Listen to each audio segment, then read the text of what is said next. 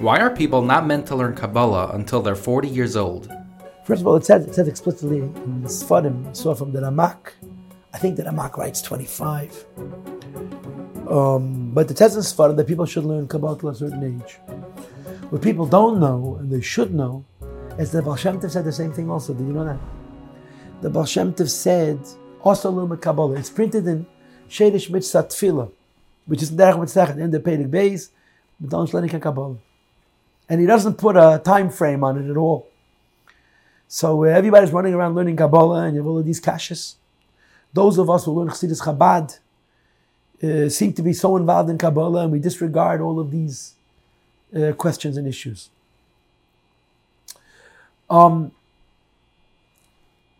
going to try and answer the question ideally in an optimal level. In other words, in a principled way. How it plays its avat l'poel by us, maybe I'll do afterwards or separate. But I'm just going to answer the question in a Higoyan way, if you will. You know, there's something called intelligence. Smarts. The more intelligent people, less intelligent people. A person who's more intelligent understands more. A person who's less intelligent understands less. If you have lesser intelligence, you don't have the capacity to understand deeper things. It's very simple. So if you're not bright, you just don't understand certain concepts, whether they're concepts in Gemara, Svaros of Achreinim, Nafkeminis Vishin Halachas and Rishonim, you just don't understand it. And when one doesn't understand, so they don't understand. But not understanding is personally a deficit, it's a setback, but it's not going to hurt you in terms of emunah, in terms of your real identity as a Jew. What happens if you're very smart and you understand everything, but you're a baby, you're immature? So here there's a bigger risk. Why? If you're truly intelligent and you understand an awful lot, but you don't have a sense of the responsibility of the information you have. You don't have a sense of the maturity associated with these ideas. It becomes a game. So you can be very bright, understand everything, and not have the slightest idea what you're understanding. You know, the difference between a person that comes to a doctor with a splinter and the person that comes to a doctor with a heart problem. They both went to the doctor. One is life and death, and one is a technicality. The same is true in the Yom of Yiddishkeit. Pnimiyas HaTorah, Kabbalah, deals with lofty ideas, which are hard to understand in any case. Right? The Rebbe brings out that we only have Yediyas HaMetzias, we have no Sagas HaMhus.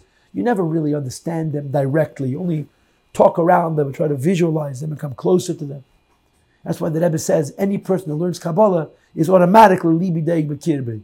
Not that only when you're Libi Deig B'Kirbi you learn Kabbalah, but the limud itself creates the Libi Deig because you never fully understand it. But in addition to the problem of the ideas being difficult, there's the problem that you're talking about the Eibishter. And you're talking about Eibishterliness, the Eibishter's light. If someone misunderstands this, you know, it's like the difference between the Reish and the Dalet of the word Echad. It's a little piece of a letter. And it's the difference Beinei Elmas and Machrev Elmas. When you're dealing with Inyanim, they have to do with the Eibishter. And you're trying to understand, right? We're supposed to have Amunah, faith. In Pnimiyas HaTorah, you're trying to understand Yom Velakus. A misunderstanding of an idea like that is a sakana gedola b'yosef. And it's not about being smarter, it's about being deeper. Being more mature.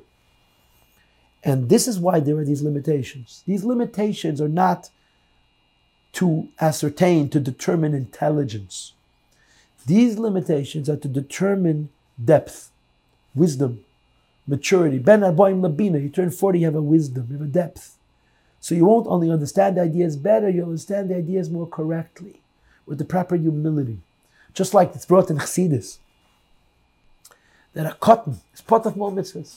A child is not obligated to do any mitzvahs, not responsible for any aved he commits. What if you have a kid who's 11 years old, and he has a mind like Einstein, or Rogatchover? He's 11, he knows the whole Shas. He knows Dal Chalke Shulchan Aruch with all the Neisei Kelim. Ask him any Shaila and he can tell you the Psak. He's not Mechuyev mitzvahs. And the Teretz says no. Why? Because he's a cotton. And a cotton is not a question of how smart he is and how much he knows. A cotton is the question of how much responsibility he has. And a cotton has no responsibility. That's why it's brought. A cotton ain't lay das. A cotton has no das. He has chokhmah bi no das. Das is this depth. Das is this maturity. And therefore it says also in Chassidus, cotton ain't moilid. Why is cotton ain't moilid? Because in order to be moilid, it says in the Torah of Ayeda, you have to have das. Without das, it doesn't work. So you can be very bright, and you maybe understand the concepts, but you don't understand what the concepts are about, the life of those concepts. And that's why those limitations are applied. And of course, this should set up the next question. So why are children learning Chassidus? And they're not just learning Tanya, which speaks about the Yonim of the Neshama and Yonim of Avodah, with a minimum amount of Seder Ishtalshus. They're even learning Memorim, they talk about Ein Sefer, Atzilus, and Sfiris, and so on and so forth. And there's so much abuse. There's an Alter Chassidish Avot that the Rebbe Rashab, when he made Teim Chetmimim, which is really the first time young kids, relatively speaking, started learning Chassidus Chabad, the Rebbe Rashab had to apologize for Seder Ishtalshus, for the butchering that they would take at the hands of these children. So the question is, Taka, why do younger people learn Chassidus? And I'll leave this for another question.